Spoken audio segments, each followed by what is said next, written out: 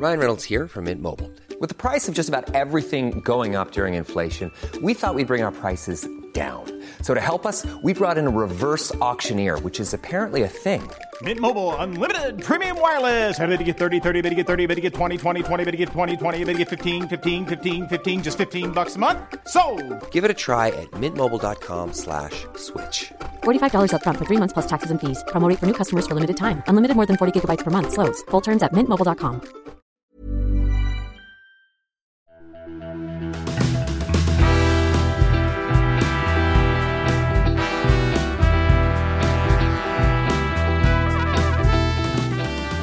Hey, welcome to Page Break. I'm your host, Brian McClellan, coming to you on an overcast summer day in the mountains of Utah.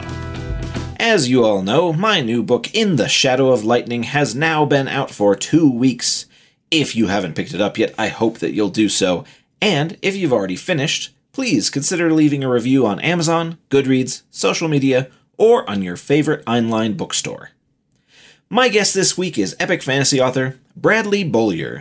Brad is known for The Lays of Anaskaya, The Song of the Shattered Sands, and his sci-fi debut Absinthe, under the pseudonym of Brendan P. Bellecourt. Brad and I talk about his early career, how characters change and develop during the writing process, and picking proper nouns and book titles that resonate with the reader without pushing them away. We also talk about Brad's early career and his experience with smaller publishers, as well as his recent stroke and the recovery process. Enjoy my conversation with Bradley Beaulieu.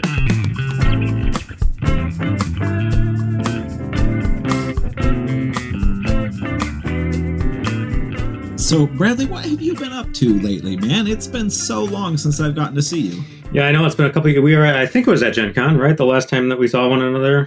I want to say Gen Con, yeah. Yeah, and that's one of the last places that I've been to, at all, writing-wise. Well, at all, period. Not just writing-wise. I just have been holed up like a whole lot of people here in Wisconsin. So, we went through, I think, a fairly typical couple of pandemic years in which luckily I'm writing full time, so I can stay at home. I don't need to go out anywhere. So those habits developed early, because we wanted to protect ourselves here in the house. But the kids, they were away from doing remote schooling. We have 2 kids, a daughter and a son. So they were doing remote schooling for a while, and Joanne was doing teaching assistant for a local school here. And so she was off as well. So everybody was here in the house for a while. And that took some time to get used to, because for me, I cherish the time when I can just be alone and be in the quiet and get my stuff done. I don't like interruptions. They happen and you deal with them. It's just part of the deal. But I get the most done and get the best words out when things are kind of, quiet, and I can get maybe a couple hours in a session. 2.5 hours is my typical session length. So I don't know, it was kind of intense for a while. It was just a change of pace and stuff, and holding up for a long time. And then those habits sort of stick, because we're not really out of the pandemic. I mean, I guess we're shifting towards endemic phase at this point. Yeah. But still you want to be careful. The different variants are out there, and we're trying to be careful of our parents as well, outer, more distant family members and that sort of thing. So it's just been a lot of, turtling up at home, staying inside the house, no travel to speak of. But I used to really like going up to, I'm about 30 minutes from Milwaukee, about 15 minutes from Kenosha, where there's some nice lakefront cafes and stuff I like to go to. And so I haven't gone, to either of those very much. Kenosha a little bit because it's closer, but Milwaukee I just haven't been to in a couple of years too. And so it's weird. It's a different flavor just all around. Just personal and writing life both. Because I haven't been to conventions either. I'm just finally going back to Gen Con this year, but I was going to a number of European conventions, 1 or 2 here in the US per year. There was a point where I was doing 5 or 6 a year. And then for the past 2.5 years or whatever, none. So it's weird. It's distancing, right? You start to, disconnect from not, the career. And by that, I mean, the people that you have friendships with.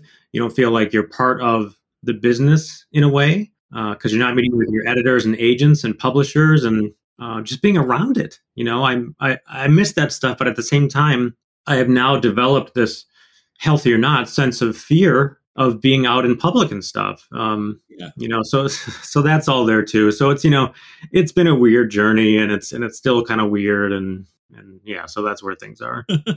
Well, and I think I'm in pretty much the same exact situation as you, where it's just that kind of stuff just fell off, and then it just gone, and now I don't know, there's part of me that's trying to get back into the swing of things. I've got lots of stuff planned, and like we went to France a month ago for 2 weeks, and we were very excited. It was the first trip for us in 2.5 years, and then we got COVID.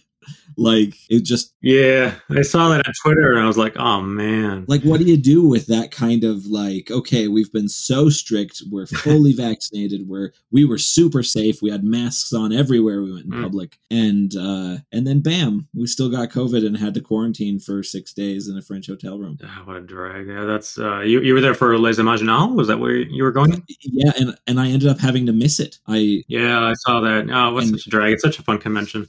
Right. It looked gorgeous. And I was like, I was going to take the long trade ride over there. I was going to be with Steven Erickson and Ian Esselmont. Oh, gosh. Like this very cool opportunity. And it just cut out from under me on that one. And it was very frustrating. I mean, beyond the being sick part, it was just. Yeah. I, not quite the same experience, but just before the pandemic hit, I had been invited to a convention in the south of France, and the name escapes me, but it was a town where I knew somebody. Actually, I went to speak at Oxford. I'm wearing an Oxford shirt. I'm showing Brian. On this trip, I met someone who was running the Oxford Science Fiction and Fantasy Club, in essence, that invited me to talk. And anyway, so to her hometown, she's French, and she was studying in England. So we were going to meet up there just to say hi and, get like a tour from, like a local. That would have been awesome. I was so looking forward to it. And then just, getting invited over. I'm a big foodie, so I was just so looking forward to like experiencing more cuisine, because it's right on the border between France and Spain. So it would just be different than what I had tried before. And then, so we were starting to make loose plans. We had sort of picked the dates that I would be flying. And then I wasn't hearing anything. But at the same time, the pandemic news was getting, wider and wider, and people were understanding the severity. And the convention itself finally made the call to call it off completely.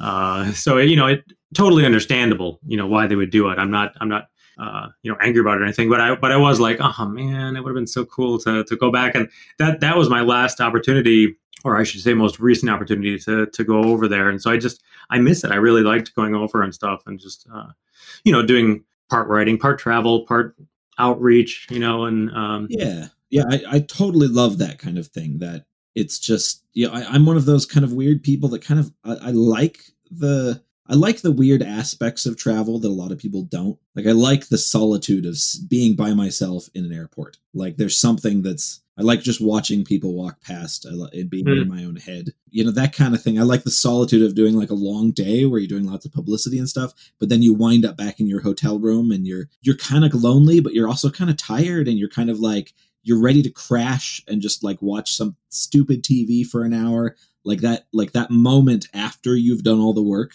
and you finally get to be alone is like one of my favorite kind of periods of time. Yeah. I used to work in IT. I worked for IBM for a long time, in a smaller software company before that as a traveling consultant. And so I was a road warrior for a while, for a number of years. And it was at times like 80-90% travel. And it was, I heard this thing that is absolutely true. Like I think it was like sort of an article on the stresses that come with travel. And it wasn't quite what you thought. The stress comes when you're going back home, not when you're leaving. Mm-hmm. Because when you're leaving, you're actually leaving a bunch of responsibilities behind. And you literally cannot work on them. You have other stuff that you're going to be working on, of course, as a consultant. But by and large, I could do those things without a problem. The stresses came when I was like Friday morning or afternoon or whatever, on the way back to the airport, thinking about all the things I had to catch up on that I could not do during the week, Yeah. So it kind of in a similar way, like just some of the regular stresses of life fall away for me when I go on any kind of travel. on the outbound, destination flight or whatever. Because you just have to let those things go, and you can't work on them. So you're just kind of looking forward to the journey itself, and then the fun that you'll have there or whatever. So yeah, it's kind of weird. Everybody I think reacts to that kind of thing a little bit differently. I have one friend who just the whole concept of travel, just he does not get it. He doesn't like the idea at all. I find that kind of funny. Because I like seeing new things and meeting new people and stuff like that. So does he do all staycations then? Pretty much. Like I think that they went to Disney World this summer. And he it was all panic inducing. He probably will listen to this episode, so he can correct me. Yeah, right. But yeah, I don't know. I've always enjoyed travel. And I enjoy it more as an adult, because when I was a kid, my parents used to do these long road trips across the country to visit relatives. And we didn't ever really do like Disney World. We didn't do like traditional vacations. We're going to leave home with a van packed full of shit for 2 months, and we're going to visit 8 different relatives. And that was like the thing. And it was always like, packed in the car, vaguely car sick, trying to keep yourself entertained as a kid. Yeah. And I always kind of hated it because my dad would do this. I wanted to get and, be where my cousins were and, spend time with them. And my dad would do this thing where he'd be like, hey, there's this cool mountain road that I saw on the map. It's like a logging trail. Let's go down that for 8 hours. And I would be bored out of my skull, rocking in the back of the car, back and forth. Oh God! And but now as an adult, I'm in charge of where I'm going and what I'm doing, and I find that sort of like sense of freedom to that. Even when I'm traveling for work, I can be like, oh well, I've got dinner tonight. Nobody has any expectations for me. I can go find someplace I want to be at. And I like that a lot. Yeah, I mean, for me, travel, beyond say if it's a writing convention or whatever, just doing the writing thing. I really do. I'm a foodie again. I love checking out places that are particular to that, famous in the area, for whatever. I don't care what it is. I don't care if it's traditional. I just care that it's like not overproductionized, or some chain, type thing. I want to sort of experience the local cuisine, whether that's inherited from hundreds of years ago or it's some modern infusion of some sort. And I actually, a couple of times, I don't always get a chance to do this, but I do like hooking up with people to cook at their place in some faraway land, because then I get to like pick out ingredients and see what like sort of the shopping experience is like in another place. So I did that in New York one time, visited Mary Robinette Kowal and cooked a meal for her and Rob and Joanne. And that was just, I don't know, it was just fun. It was just fun going to a local grocery store. It was one of the famous Zabar's, I think it's called, which is a pretty famous like deli, I think, Jewish deli / grocery store / kitchen equipment type place. Yeah. So I just wandered there for a while and stuff. And it was just cool to walk around the city a little bit and do that stuff. So yeah, I enjoy that too. Oh, that's very fun. See, I don't consider myself a foodie. I love food. I love to eat. I really quite enjoy cooking, but I don't consider myself a foodie because I never want to go the extra mile to find the places and to find the rare ingredients and things like that. But I've always wanted to like vacation or meet up with someone who is like that so that I can experience that type of thing. Mm-hmm. Yeah. Well, I mean, you do all the smoking and stuff and grow some stuff in your backyard and make jams and that sort of thing, right? Yeah, it's all very accessible to, like a middle-class white dude in Utah, right? Like, it's not hard. It's not like very far out of my comfort zone. Well, it's good food. That's what matters. So yeah, I don't know. I'd love that kind of thing. I mean, like when we were in France, like that was the highlight for me. My wife was all about, the going to the museums and seeing this incredible stuff. And I'm just, give me the food. Yeah. Like I get to have a French baguette every single morning. Like that's so cool to me. Oh yeah. Yeah. Even some of the stuff that we get here that I like that is, French in nature, just pales in comparison so much to what you can get there. One of my favorite things is pain au chocolat, the little croissant with the chocolate inside, right? Or chocolatine. So good. And so, the easiest place to get it here is at Starbucks. I get it occasionally. It used to, before they used to get their bakery goods from some company out of San Francisco, I think. They eventually bought them and sort of productionized it. So it's worse than it used to be. They used to be okay. But anyway, trying some in France, I was just blown away. Again, going to, decent bakeries over there are like very, very good bakeries over here. So as long as you're at least discerning slightly, they're just really outstanding stuff. So it's fun to get those. Yeah, I love that. So something that I've teased you about in the past that I absolutely love, light teasing, I want to say, is that your titles and your series names always are kind of a little complicated and strangely evocative. And I really love that because they tend to be different than what you normally get for the very straightforward kind of epic fantasy titles. Yeah. Like I'm going to pronounce it wrong, but the Lays of Anaskaya. Anaskaya, yeah. Anaskaya. The Lays of Anaskaya.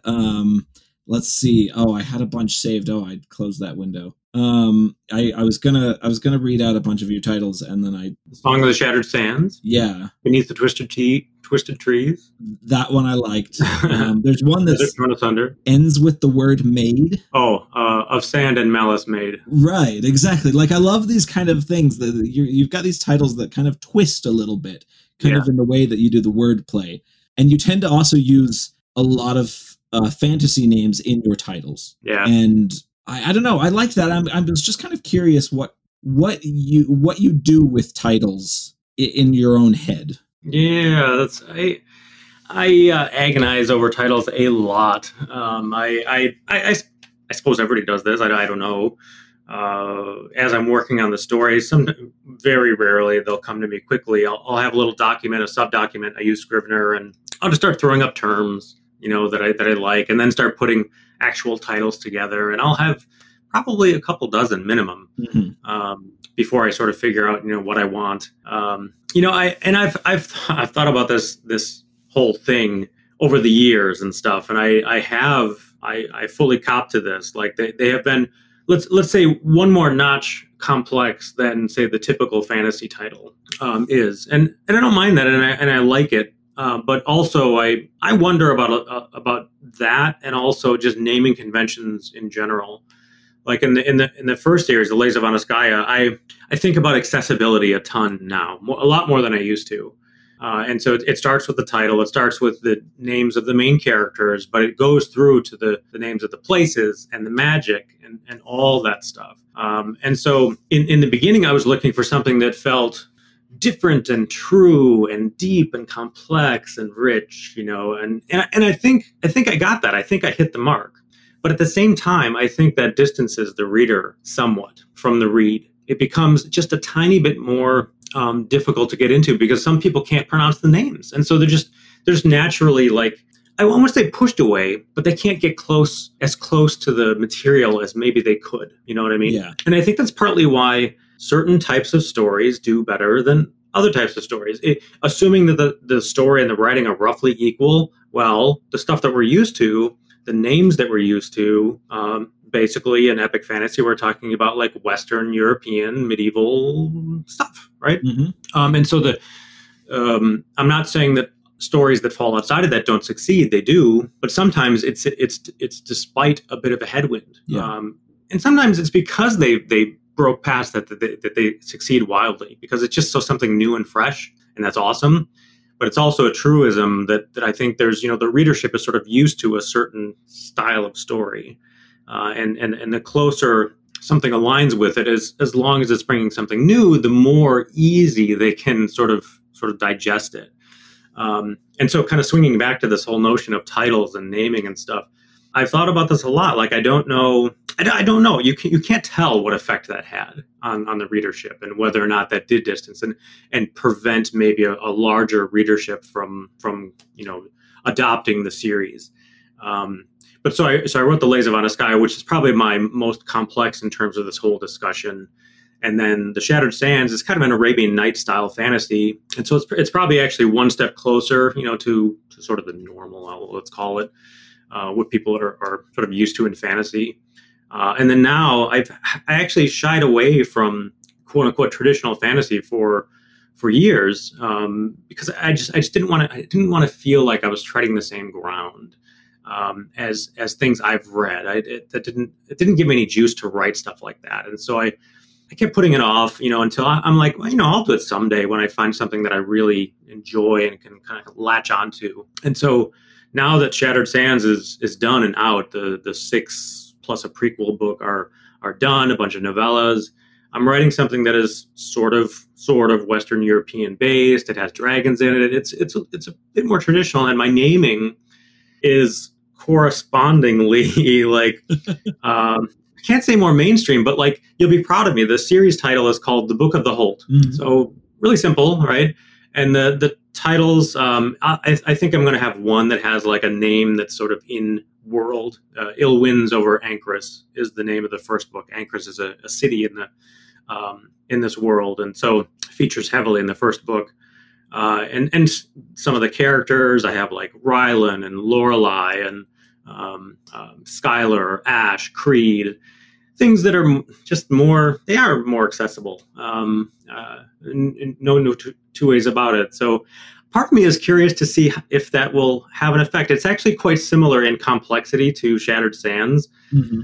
The style that I'm telling it with multiple POVs is quite similar. And, I guess we'll just see how it is. Hopefully I've grown as a writer too. We try to do better each book. We learn as we go along. So I think that will show as well, but I'm curious to see how it goes. But, I'm always trying to find, I guess, something that is, a tiny bit enigmatic in terms of titles. I wanted to catch attention without being like, sort of totally off-putting. I want it to be not just enigmatic. I want it to evoke something, in the potential reader's mind to make them go, I wonder what that's about. That's my main goal with titles. See, I've always really liked that about your titles, because I find that they are I find that evocativeness, it almost lends like a brand to you as an author, because I see a title I'll see a title and my head will go, that's a very Brad Bullier kind of title. Like I'll categorize something as a you type thing. Right. And I kind of like that. I think that's kind of neat that's a neat approach to try to have that sort of that uniqueness to it. I think I will just say quickly that I don't know that I did this consciously, but another person who does this extremely well, I think, is Guy Gawrilke. His titles are just they're pretty simple, but they're also they just capture something in very short titles, like A Song for Arbonne. It's just great. I just love that. Yeah, I can see that.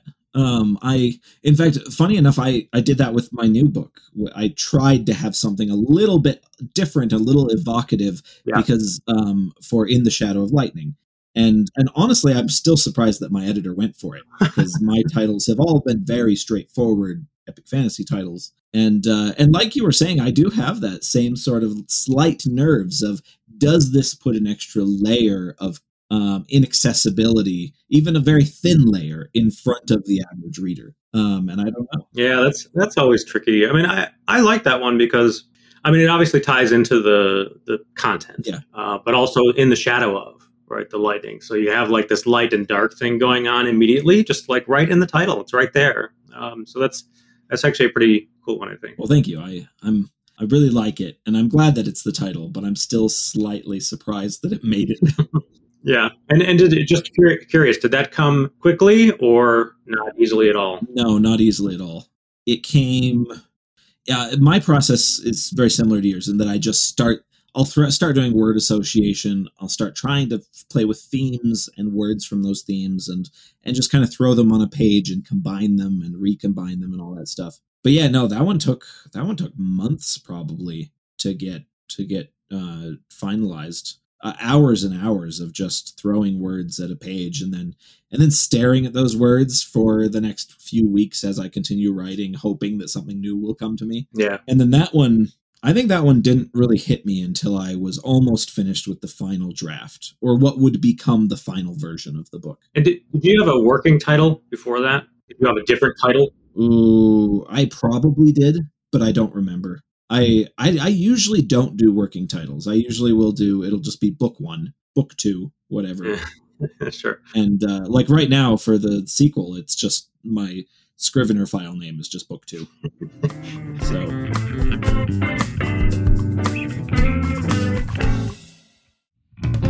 Hey, Page Break listeners. Brian here, rudely interrupting myself for a bit of a plug. Making a podcast isn't free, and I'm hoping that you enjoy it enough to pitch in a pittance.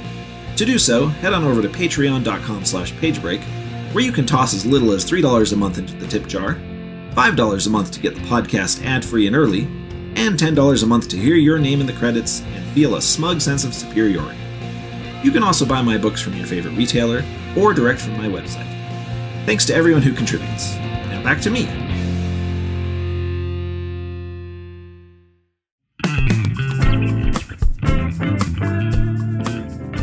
Do you get much pushback from your editors for your titles? The only pushback I've ever gotten on any of my titles so far has been when we sold to DAW Books here in the U.S. and then we eventually sold to Gollancz in the U.K. And Gollantz's theory at the time was, and maybe still is, I don't know, they wanted simpler titles. And I think that was sort of a thing generally in the U.K. It's just really short and punchy. So 12 Kings in Shar Kai, the first book in the Shattered Sands series, became 12 Kings. Mm-hmm. So, chopping off a couple of words. And we did it, I think, with one other one. But the rest, I think I agonize over them enough, and I do try to make them short, but again, a little bit enigmatic. Anyway, Betsy Wollheim liked them all, and for the most part, Gollancz did too. And they have changed a bit in translation too. The French translation became, instead of the Song of the Shattered Sands, it's the Shar Kai series. Yeah. They just say like book 1 of Shar Kai, not even the series. So that changes slightly too. But there's so much going on there with so much to consider when you think about translation, because just certain approaches just will not work because the language doesn't translate quite the way you mean it. Mm-hmm. And so you just have to sort of take their instinct and go with it. Yeah, and it's an argument you're never going to win anyways. Sure. Foreign rights are one of those very weird things in our industry because, and I don't think people talk about it enough, how strange foreign rights are, because you literally just you get an email from your agent saying this person wants to pay you money for a signature, essentially. And so you do that. And then you don't hear anything from these people for like 6 years. Yeah. And then suddenly maybe you'll get a royalty check for like $8. And you're like, oh, it actually came out. Like they never sent me a copy. They never asked for my opinions. They didn't do anything. They didn't tell me it was coming out. Yeah, right. And that's been, with a few exceptions, that's been predominantly my experience with foreign rights, and it's so bizarre. Yeah, similar here as well. France has been an exception because it's my books have done okay there, and I got a chance to go over and meet them several times, and so we developed a relationship, and so I was able to keep in touch more than I normally could with other publishers. Now, on the same thought as naming conventions, I thought this was really interesting. You tweeted something very recently that was about liking a name for a throwaway character so much that character does not become a throwaway anymore. Yeah. And I thought that was funny because I do the same thing, and I was curious how you do it, because if I'm throwing a name at the page for a character that is throwaway, and I realize I really like the name once I see it there, usually it doesn't affect the character I'm using. Usually I'll grab that name and I'll say, okay, I'm saving that. I'm going to use that for someone else. I have certainly done that too. There's times where I find a name. I'm sure you do. A lot of people do it. A name bank. I develop a bunch of names, and if I'm not using it, I'll throw it into this document, and maybe I'll use it in the future, kind of thing. This book series of books, I spent a lot of time. The Shar Kai series was a challenge for me because I had to, talking about accessibility again, I had to thread that line, the needle a little bit in terms of making it accessible and not too stereotypical, not too off-putting, meaning complex. Although I have some complex names for sure. And so I was just constantly struggling with, just how far to take that kind of thing. And so I would generally, I came up with a bunch early on, but then as the story grew, I needed more and more characters. And so I would just go through some online resources, a document with some Middle Eastern names in them, and try to make my own, based on those, that sort of thing. This time with the new series, I found a larger document that has Latin, Hebrew, Greek, Italian, Irish names, just a bunch of names. It has at least 1,000, probably several thousand in the document. And I literally scrolled through the entire thing, and it has like the meanings and where they, the derivation, where they came from. So I took a whole bunch and I have this like Roman style empire, a story of the have and have-nots in this new series. And so a bunch of the ruling party are Latin-esque names, and a bunch of the downtrodden people are different style. They're like more Germanic or Nordic, English, Anglo-Saxon in nature. So I'm trying to sort of split their identity through their names, just to create a subconscious sort of feel to these two people that I'm dealing with in the stories.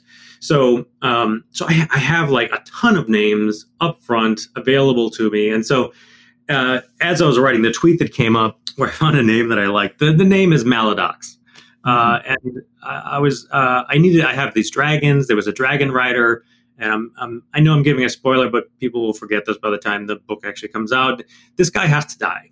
He is going to be an example of somebody else's cruelty, and it's sort of it's a motivator in a way, but it's an eye awakening for the person who this example is meant for, a daughter of a very cruel woman.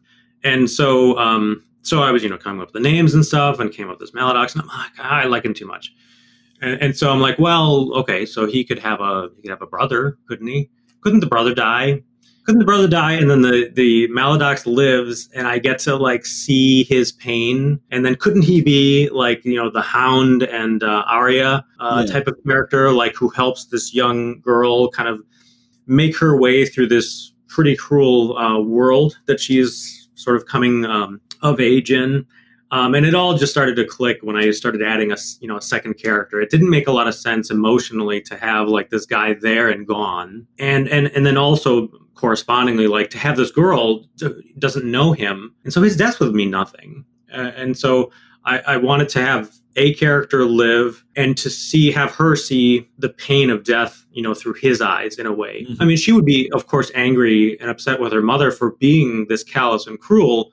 But it will have so much more impact if she can feel this man's pain and maybe help him through it. He's this very hardened warrior, and he breaks down because his brother's now gone. They were twins. And there's this whole bonding thing with the dragons that they control. And he also lost a dragon just before this. And so he's lost his bondmate. He's lost his brother. And so this girl is going to help him heal. And so it'll help her grow. It'll help him change. And so just that weird little thing about wanting to keep a character, it's important always to try to find reasons for characters to exist, reasons to have them connect to other characters, because it just deepens all of them. I'm only talking about 3 characters and already, and the fourth one who dies, but it already just by one of them living deepens the relationships for those 3 survivors greatly, much more so than if like one person had died that we didn't know, and this girl is sort of lamenting a cipher, essentially. She doesn't know him close enough to have it affect her greatly. And so, yeah, that was an interesting thing, and it sort of touches on, how we approach characters, how we approach relationships, how we approach sympathy in the reader for these people. Mm-hmm. How do we evoke that? And it's through their emotions, and those emotions come from decisions and actions that they take and other people take. And so it was just it was a cool thing that showed up in a place where I was feeling like this, not the story as a whole, but that chapter felt pretty dead to me at the time. So it was actually pretty fortuitous that I want to keep this character came about. Well, and it's also a good example of how, when you're kind of developing creatively, a single thought will spiral out of control into becoming an entire subplot of your book. Yeah, for sure. I didn't know if this was going to come up in the talk, but like as I'm working on this, I started this new series with the same idea as The Shattered Sands. I was going to write it with 2 POV characters period. And one is from this dark forest with these downtrodden people. One is an inquisitor. He's a thief. One is an inquisitor from the capital city of Ancrus who is hunting him, essentially. And so they get wrapped up in this larger plot that's much bigger than them. And enemies, people who start as enemies become friends. And so I, first of all, it blew up a lot, and partly because I had a lot of threads going on, and I couldn't tell the tale only through their eyes. I just had to show a bit more from other people's points of view. But also I started in the wrong place, I think. I still haven't gone through. I'm still not done with the first draft, but I thought it was going to be a big twist ending type story, and it just didn't work for me at all. It's the story opens with these dual-classed cleric wizards on this mountaintop that explodes. And we come to find out that was years in the planning. They did it on purpose. And with the name, Ill Winds Over Ancrus, we get the feeling immediately that Ancrus is now in danger. And so a lot of the story became, instead of having some big surprise at the end, it became, why? We sort of know we know the threat anyway. We don't know if they're going to succeed, but we know the threat, but we don't know why. We don't know why they're doing it. And so that's the tease that I put in the beginning. And just over and over again, there were so many things that were like you say, just little ideas that came to mind. And how can I leverage that? Or not even how can I leverage it? Like it almost demands to be explained. It has to have like a good sort of grounding in the story itself and help support the story as a whole. So like one example I was just writing today before I got on here, there are these notions of these Stonehenge type places. There's standing stones, henges all over the forest. And come to find out, the ancients knew how to travel from place to place via these henges. And when you go into them, you're in this sort of Endor type forest with these gigantic trees.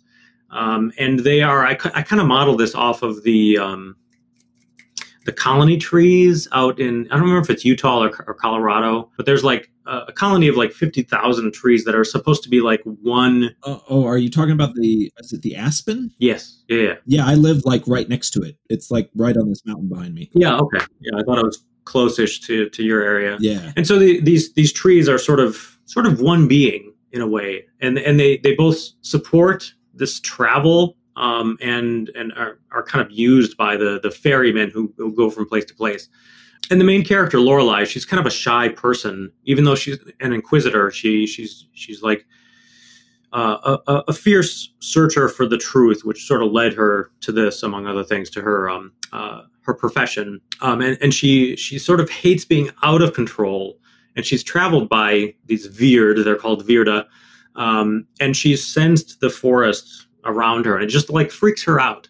And so it became a thing. Like, what is the forest? What is its nature? How does Lorelei relate to it? How does anybody relate to it? How do they use it? And how is she different? And so that's just an example of how things can sort of spin, like crazy. And part of it is really fun. That's like one of the funnest parts of this job, frankly. But like another thing that we must do is like wrangle it. You can't let it get out of control. Otherwise you have a bunch of competing ideas in a story that just don't feel cohesive anymore. I thought it was interesting what you said about sometimes realizing that you're starting in a story in the wrong spot. And I did that with the new book. I did that with Promise of Blood as well, my very first book. Okay.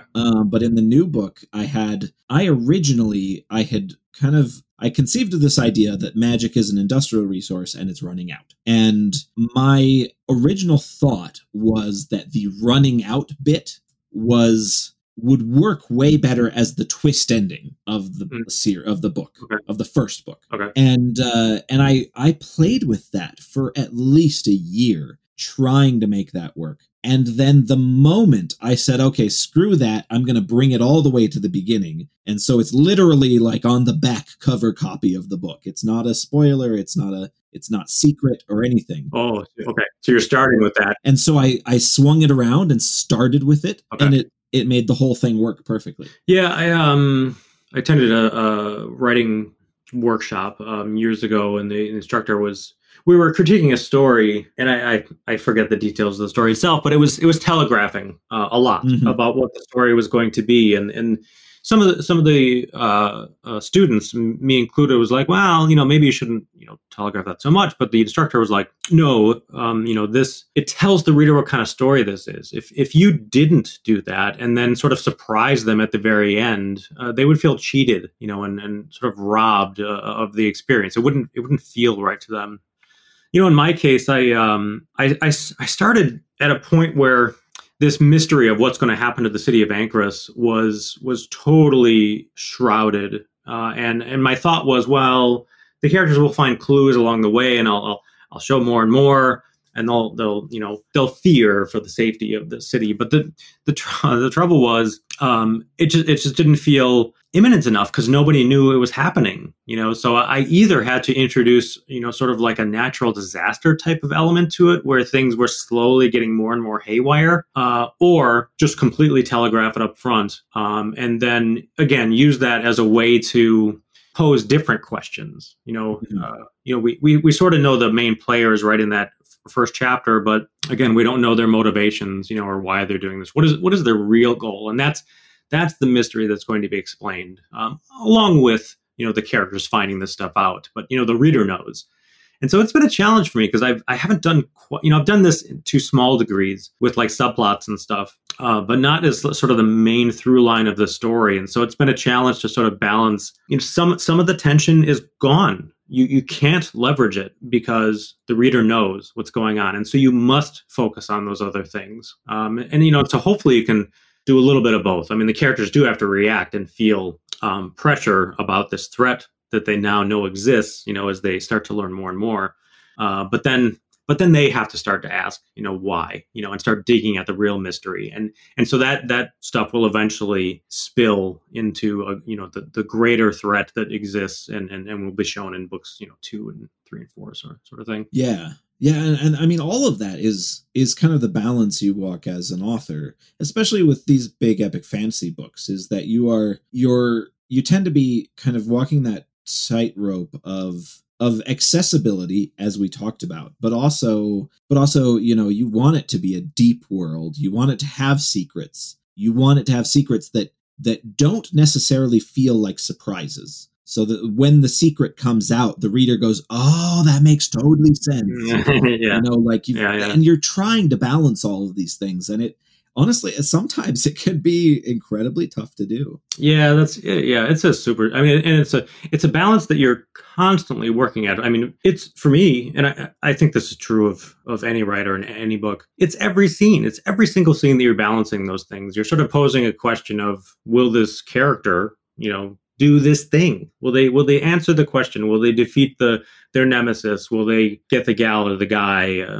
Whatever. We have to understand what's coming. And one of my favorite things about that I've learned about writing that was not clear to me in the beginning was this notion of, as we were coming up through school, we are trained, and it becomes ingrained in us to explain things. We have a topic that we've been assigned for some report, whether it's a book report or a science project or whatever, and we're told to explain things in a very logical, stepwise fashion. And narrative fiction is almost the exact opposite.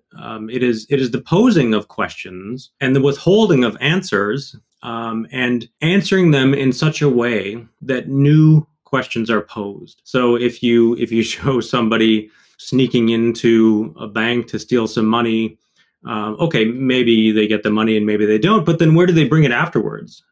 Maybe they hand it off to somebody and it gets whisked away in a van or something. Okay, now it's bigger than just stealing some money. It's for a purpose. What is that purpose? So now we go on that trail. So it's just this constant posing of questions, answering them, and doing it in such a way, narratively, dramatically, so that new questions arise in the reader's mind. And then you go on to the next scene, and answer that question and pose new ones. Yeah. No, it's a continuous cycle until you reach that climax and ending. And then sometimes you keep writing more books after that. Yeah, I know. It's not the end there.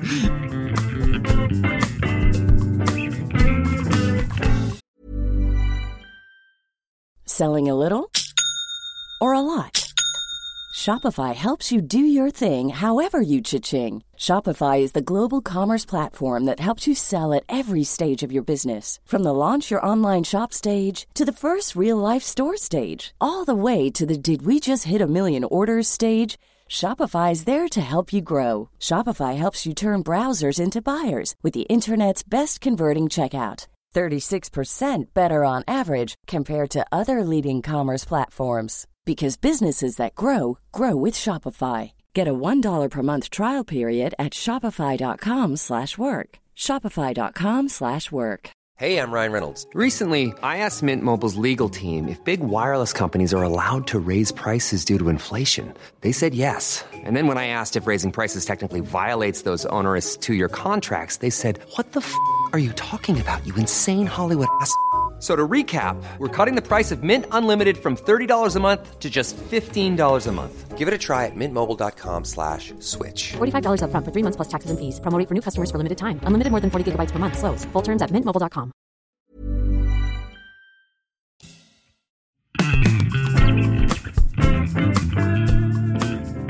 So I was curious about something that it's one of those. It's a little bit more of a businessy thing, and if it's uncomfortable, we can cut this. But I was curious a little bit about the Nightshade book debacle.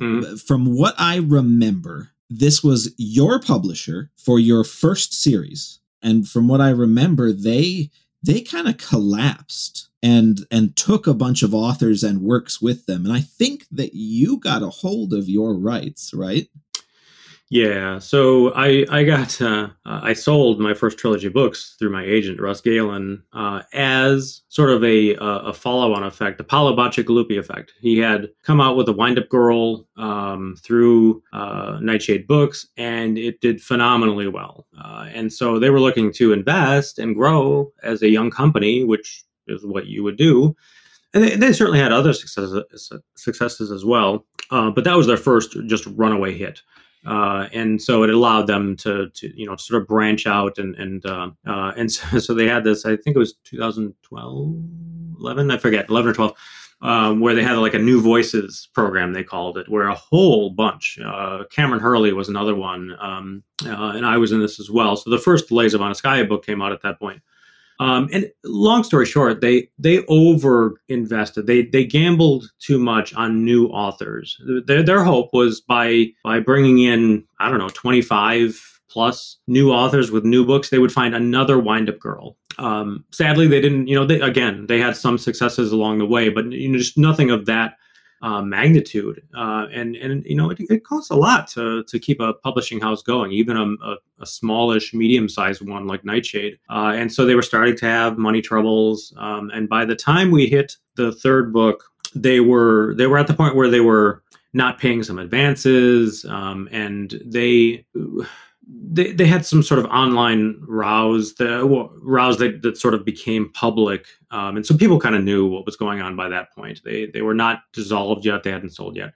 And so we approached them, me and my agent, asking, if we agree to drop the advance for the last book, will you put more towards marketing?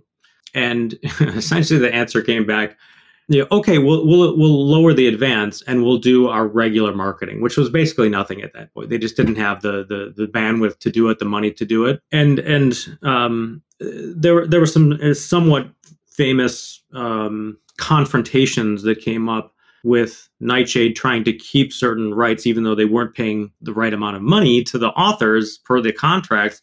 And by the time it got to me and that last book, I think the wind was out of their sails a little bit, and they kind of saw the writing on the wall. And so they basically said, if Brad doesn't like the deal, not in an angry way, if he doesn't like it, he can have his books back. Yeah. And so I said, I'll take my books back. Right. And so Russ, my agent, was like, well, what are you going to do with them? I mean, for him, Kickstarter, he knew about Kickstarters, of course, but his, his main thing is getting books into traditional publishers, getting them on shelves. By then I had done a couple of Kickstarters, or I think it was just one for like a short story collection, and I was involved in some other ones. And so I'm like, I'll Kickstart it. I'll do it myself and stuff.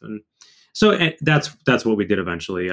We said, yes, we'll take the rights back. They did give them back without, I mean, there was no fight. They had already offered it, so we just accepted. Yeah. We finally got the letter of reversion. I ran the Kickstarters. And so at that point, I owned the rights. And in the meantime, Nightshade was trying to sell, but they were not an entity. They were not a legal entity at the time.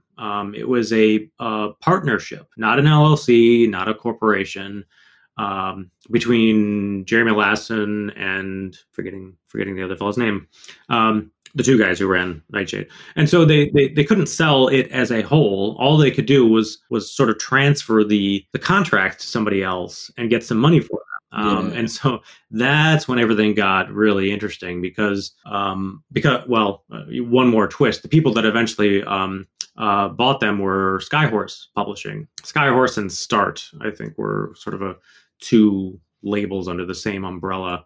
So they wanted to buy it, but the rights were maybe a little bit too generous, during that era. Just before they got in and before things went south. And so they wanted to renegotiate.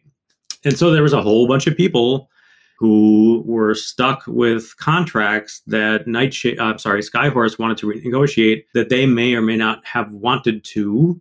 And a lot of them didn't because they already had a contract. So why should I renegotiate? Yeah. But then the threat was, well, if you don't agree, if not enough authors agree to this, we are going to walk away from this deal, and you can deal with Nightshade as they are, which was a horrible option as well. So rock and a hard place for a bunch of the authors, and I escaped this by like a month. Wow. Yeah, you dodged that bullet like real close. Yeah, for sure.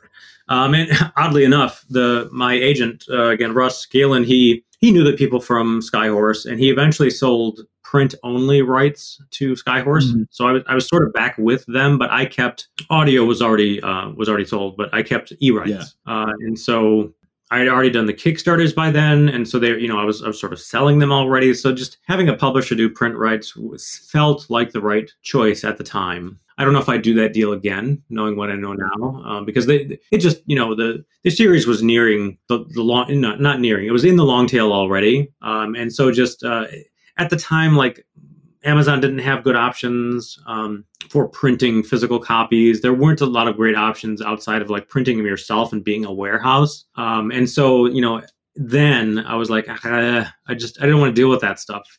It's just it takes too much time per unit to try to deal with all the orders and getting them out. I don't mind doing it on a book release for, a bunch of orders that come in at one time and get them out, but like just on a constant basis, it would be a pain. So, yeah.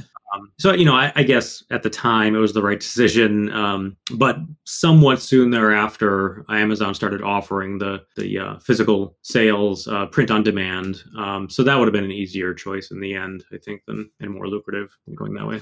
So that series, were you pretty much ready to be done with that series at that point? Were you really only planned for 3 books, or did it kill momentum that might have made more? No, I was ready for that. Sorry, my phone is it's Siriing me. It must have heard something that sounded like Siri or something. Hey, Siri. It's going to go again. I'm not sure I understand. Let me shush. I should start doing that, right? Just drop Hey Siri right in the center of every interview. See if anybody's phones are on. Where was it? Yeah, so the Lays of Anaskaya. I had by then, sort of towards the tail end of the series, I had written a short story for an anthology called The Spices of Sanandira, and it was a story about these a pair of guys who traveled on these ships that sailed the sand, and I had always wanted to write something in, desert-based fantasy. I had been doing that a little bit in the end of the Lays of Anaskaya series. A good part of book 3 was set in a desert, and just really liked it. I liked the milieu, and so I wrote that novella, and then that became the brainchild for Sharakai. Sanandira became Sharakai. I reimagined a whole bunch of stuff, and that became the new series. And so by then, it was partly like I felt like I had told that story, and I didn't have a lot of juice to write anything more about Nikandar and Atiana and company. And I really was kind of like, a lot of, I think, what we do, business stuff comes into play in this decision making, of course, but it's also like your drive to write a particular story. How much juice do you get from it? And that really shows up on the page if you can find something, that does that. And by then I was sort of looking towards that, and I'm like, I really want to write, a larger, at least a trilogy. It was a trilogy in the beginning, but it blew up and became the Shattered Sand series. So yeah, I no, nothing lost there. I was ready to move on anyway. Yeah, cool. So I was hoping, if you don't mind, I wanted to ask you a little bit about your health, because I believe it was November, you had a stroke. How are you doing? Yeah. I'm, knock on wood, very good. So it turned out to be, an arterial dissection, and it was in my carotid, my right carotid going up. It was the part where it passes through the cranium into the brain cavity. And so a dissection is your arteries, your veins have like I think actually like 3 layers, and the 2 outermost ones can rupture in some way, and it can happen from physical trauma, getting hit in the head, sports injury, falling down, what have you. It can also happen spontaneously. And I had and have high blood pressure. Mm-hmm. And like an idiot, during the pandemic, I didn't renew. It was a fairly low dosage that I was taking for high blood pressure medication. I was not taking it. So warning 1 to everybody out there, please listen to your doctors. And so I'm pretty sure that what happened was the dissection was partially caused by high blood pressure. Yeah. And so what happens is there's a small tear that forms, and because there's a lot of blood rushing through there, it sort of seeps under that first layer, and it can balloon. Essentially, it creates this like little bubble inside of your vein and cuts off blood flow. Luckily, our physiology is such that we have 2 carotids, and if one is blocked even 100%, you can still get flow through the other. But with dissections can come blood clots, and that's what happened. That dissection eventually threw off a clot. It got lodged up in the top part of my head somewhere. And I had it was a little bit weird because I had laid down for a nap, and when I woke up, it probably happened while I was sleeping, I suppose. But when I woke up, I was just sort of out of my head. I didn't really know what I was trying to do. I vaguely knew that I wanted to come back here into this, my office and get some writing done. I was napping because I had a headache when I dropped off my daughter at school, and so I came into the office. I sat down, and then by then I was like, things are a little bit weird. I could not think straight. I couldn't put sort of 2 thoughts together properly. And I remember like sitting down at my keyboard and doing like an alt tab type thing, or I wanted to do an alt tab because I was on one page. I wanted to flip to another, window, and I could not get my hand to work. My left hand was affected pretty greatly. Oh, that's terrifying. It's hard to remember exactly how it felt and stuff, but I could sort of move my hand onto the keyboard, but my fingers were pretty non-responsive. And so I just could not get it to work. I couldn't find my phone. And this was kind of weird too. I understand it now, but at the time I didn't realize that my phone was in my left pocket, and I had reached into that pocket several times trying to find it, and I couldn't, and took my hand out. I kind of got up and looked around a bunch of times, and then I can't remember if I think I called it via like a voice over IP thing or something. And I heard it ringing. And again, I'm so out of my head, I can't quite piece together where it is. I'm looking on the floor next to me, looking at my desk. I can't find it. And then finally, I sort of look down and pull my pocket open, and I can see it. There's the phone. And it was just an extra symptom of not being able to use the hand properly / feel it properly. I wasn't getting the right feedback. So even though my hand was touching the phone inside of the pocket as I was reaching in, it totally didn't register like I was touching a phone. Oh man, it was pretty weird, and so I will divulge here. I said it on Twitter at the time too, because I did like this thread once I got to the hospital. But I, at the time, not anymore, but I had a voice over IP line, and the connection was such that it did not have 911. Mhm. And so I wanted to call 911, but I couldn't. I tried, and it just wouldn't go through. And then my wife usually has her phone on, didn't at the time, so it went to voicemail. I called her school, and it also went to voicemail because the head operator was just away from the desk at the time. Yeah. And so I'm like, I don't know what to do. And so, like, yeah, that's like panic inducing. I mean, sort of. But again, I was so really out of my head. I was not thinking clearly. I was together enough that I brought up a webpage and did look up signs of stroke, to try to see, because I knew the signs, and I was starting to. I looked in the mirror in the bathroom, and it wasn't super marked, but I could see a drooping on the left side of my face a little bit. Yeah. And so then I was thinking, well, should I run to a neighbor, which was the right choice. I should have gone to a neighbor and tried to get somebody. But I drove to the hospital, which was dumb looking back, because I didn't know what would have happened on the way there. Right. I did, I knew enough. By then it was about 10, 15 minutes in, 10, 12 minutes in. And I knew I had good control of my right hand. I knew my left side was affected, more. And even then I could move my left hand a bit. And so, I got there, and you tell them, certain things, stroke and tingling in my left hand among them, and they will rush you into the, to the emergency room, which they did.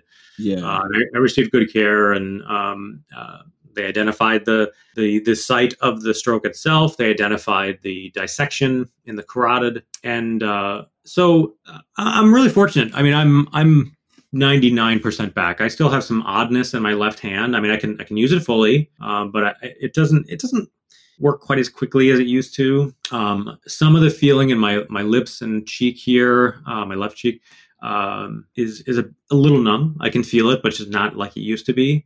And so I escaped this incident with relatively very few problems.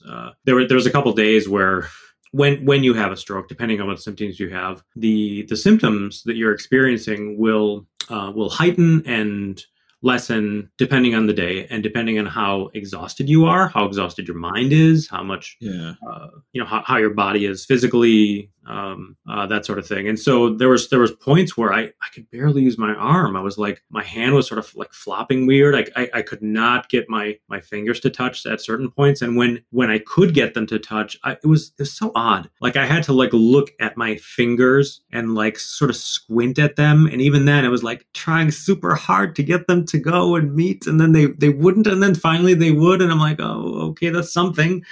That's so strange. It was really freaky, and the reason, I mean, I can laugh about it now, and even at the time, I was like, oh well, I knew it was serious, of course, but like even then, I was like, it could have been a lot worse, and I was aware that it could recur, it could get worse in the hospital, that kind of thing, but I was just like, you just have to go and trust them and do what they tell you to do, that sort of thing, and yeah. But yeah, after the first like 5 days were pretty weird and concerning. I went through this phase, thankfully short-lived, where I was like, I need to get like a voice dictation program because I'm not going to be able to type properly anymore. My output's going to go way down. And so I researched again. If you fall out of that for a couple of years, there's a whole bunch of new players on the market. So I researched, who's Dragon Actually Speaking. Apple themselves have a built-in voice translator that's decent, and so I played with that for a while. And but over time, luckily I did go back after 3 months. They give you, I suppose, depending on the injury, but the dissection generally is gonna heal to a fair degree. And so I went for a angiogram.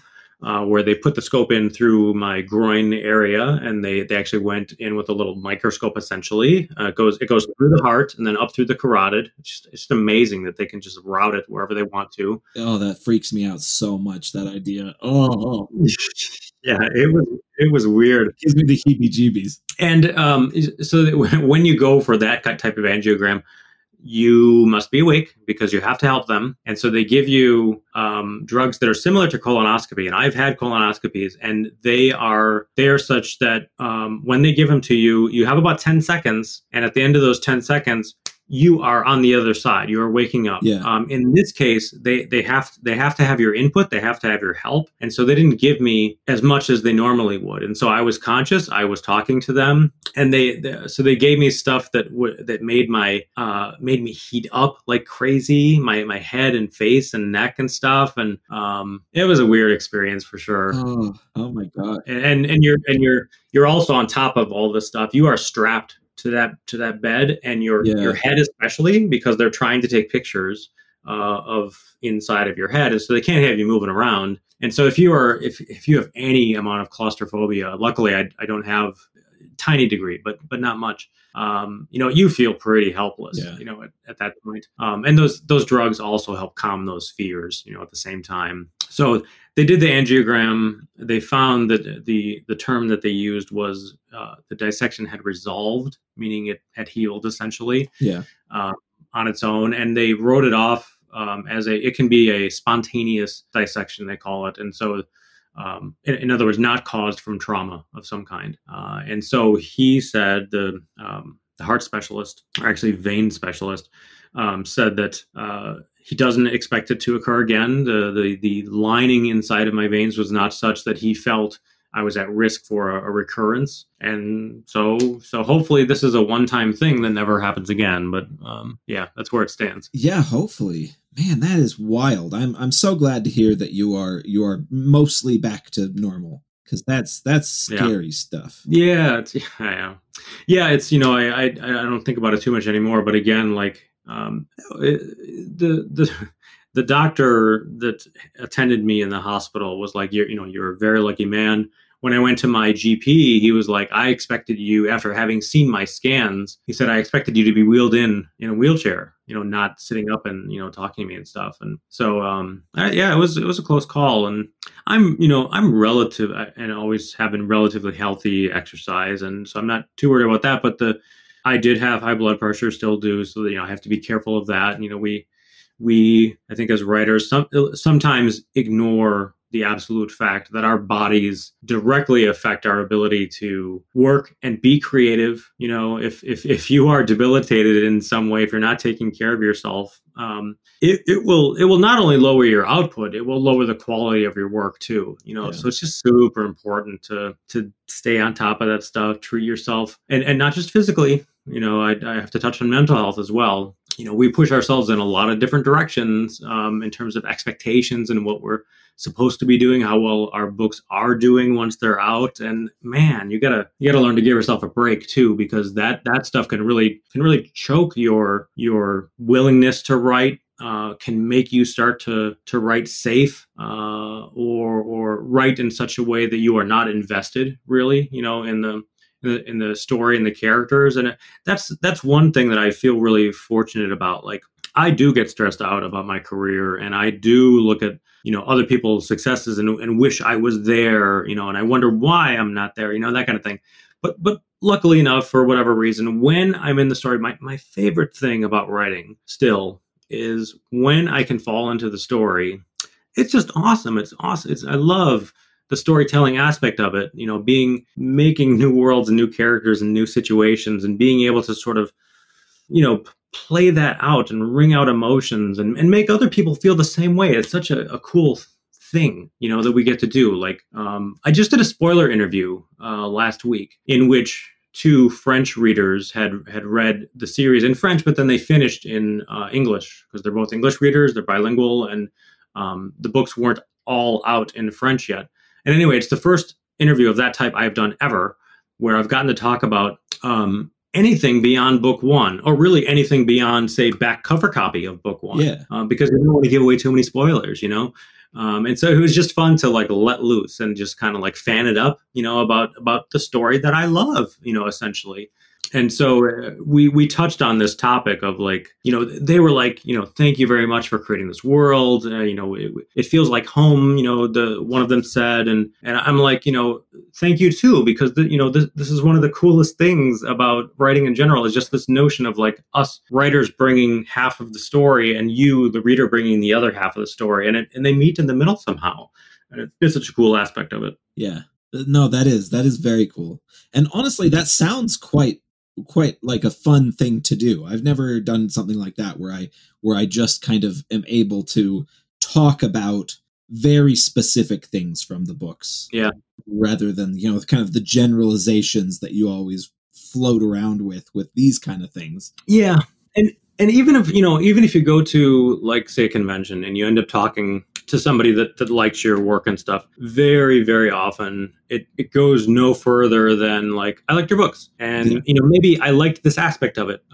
Maybe a question about a character or something like that, but hardly ever. And I think it just goes to like, I think readers feel like they don't want to like monopolize your time. They don't want to, overextend their welcome kind of thing, even though we like, I would really love to talk about that stuff, Yeah. So this was like, not just from the point of interviews. I have never done this with really anybody, except for maybe like a beta reader here and there, because then because we're talking about like how to make a book 6 better. And you must now talk about, say, the books that came before and that book too.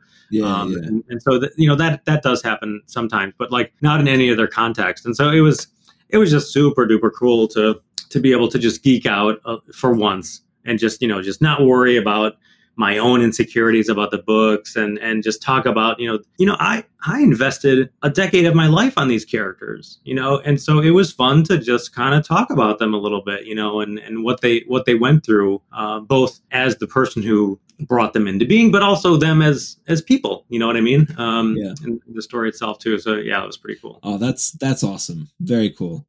Well, speaking of monopolizing time, I've taken quite a bit of yours so far. So I like to finish each of these episodes up by asking you a very simple left field question. What's the last thing that you ate that just totally blew your mind? Yeah, luckily I listened to, the Veronica Belmont one, but then the Scott Lynch one in full. And so I knew this was coming. And I have two answers. So one is an ingredient, and that is the simple tomato. We have a local gardening center here, and the owner is a huge tomato fan, and he has a garden center, so he sells all kinds of different plants and stuff. But they have a tomato fest, and so they have it must be at least 100, maybe 150, maybe 200 different varieties of tomato. And so then they grow them and sell them in spring. And so each year, not every single year, but for the past 6-7 years, I'll go by and get a couple different varieties and grow them. So I have. This year, 6 out back, 6 different tomato plants. And it is amazing to me how different homegrown tomatoes especially taste from grocery store tomatoes, because they pick them early. They are hard. They are tasteless. They use varieties that are tailored to being firm and to be able to handle shipping well. Yeah, transportable. I think taste is absolutely a second or third consideration, but I think it actually is in the growing of them. It's antithetical to them being firmer, right? The firmer they get, the less they can taste. I think they're actually working on that. But anyway, so that I love doing that. Especially there's some that are the cherry tomatoes. They're super flavorful, really sweet, really bright. Those are awesome. And then in terms of, I love cooking, and I have never tried I often say my favorite meal to make is the one I haven't tried before. And recently my sister had an exchange student from Spain. And she's had several over the past bunch of years. And so each time they have one, I try to make a meal from that person's home country just to make them feel a little bit more welcome. And so I had never made paella. And so I got special bombo rice from a certain area of Spain that works incredibly well with paella because it expands but doesn't burst. And so it stays tender instead of sort of crumbling at a certain point, because it's a long cook for the paella.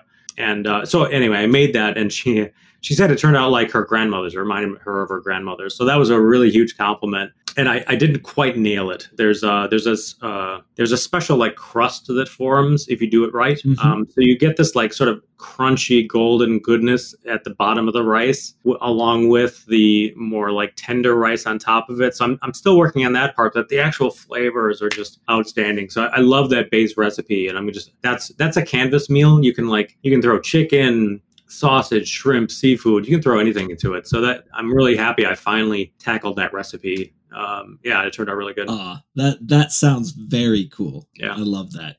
Oh man. Well, again, thank you so much for coming on, Brad. And I'm so glad to hear that you're doing well. Yeah. Thanks for having me by. I really appreciate it. This was a fun talk.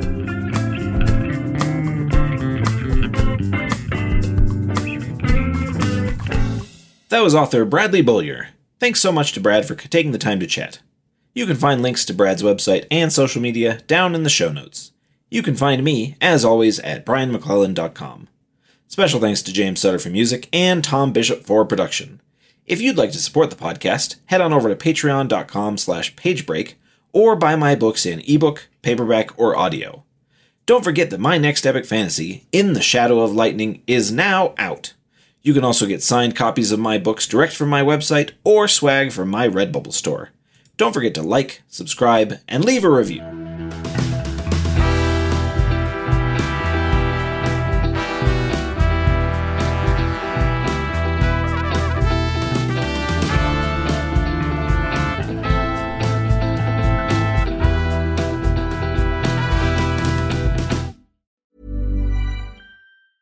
Mom deserves the best, and there's no better place to shop for Mother's Day than Whole Foods Market. They're your destination for unbeatable savings, from premium gifts to show-stopping flowers and irresistible desserts. Start by saving 33% with Prime on all body care and candles. Then get a 15-stem bunch of tulips for just $9.99 each with Prime. Round out Mom's menu with festive rosé, irresistible berry chantilly cake, and more special treats. Come celebrate Mother's Day at Whole Foods Market.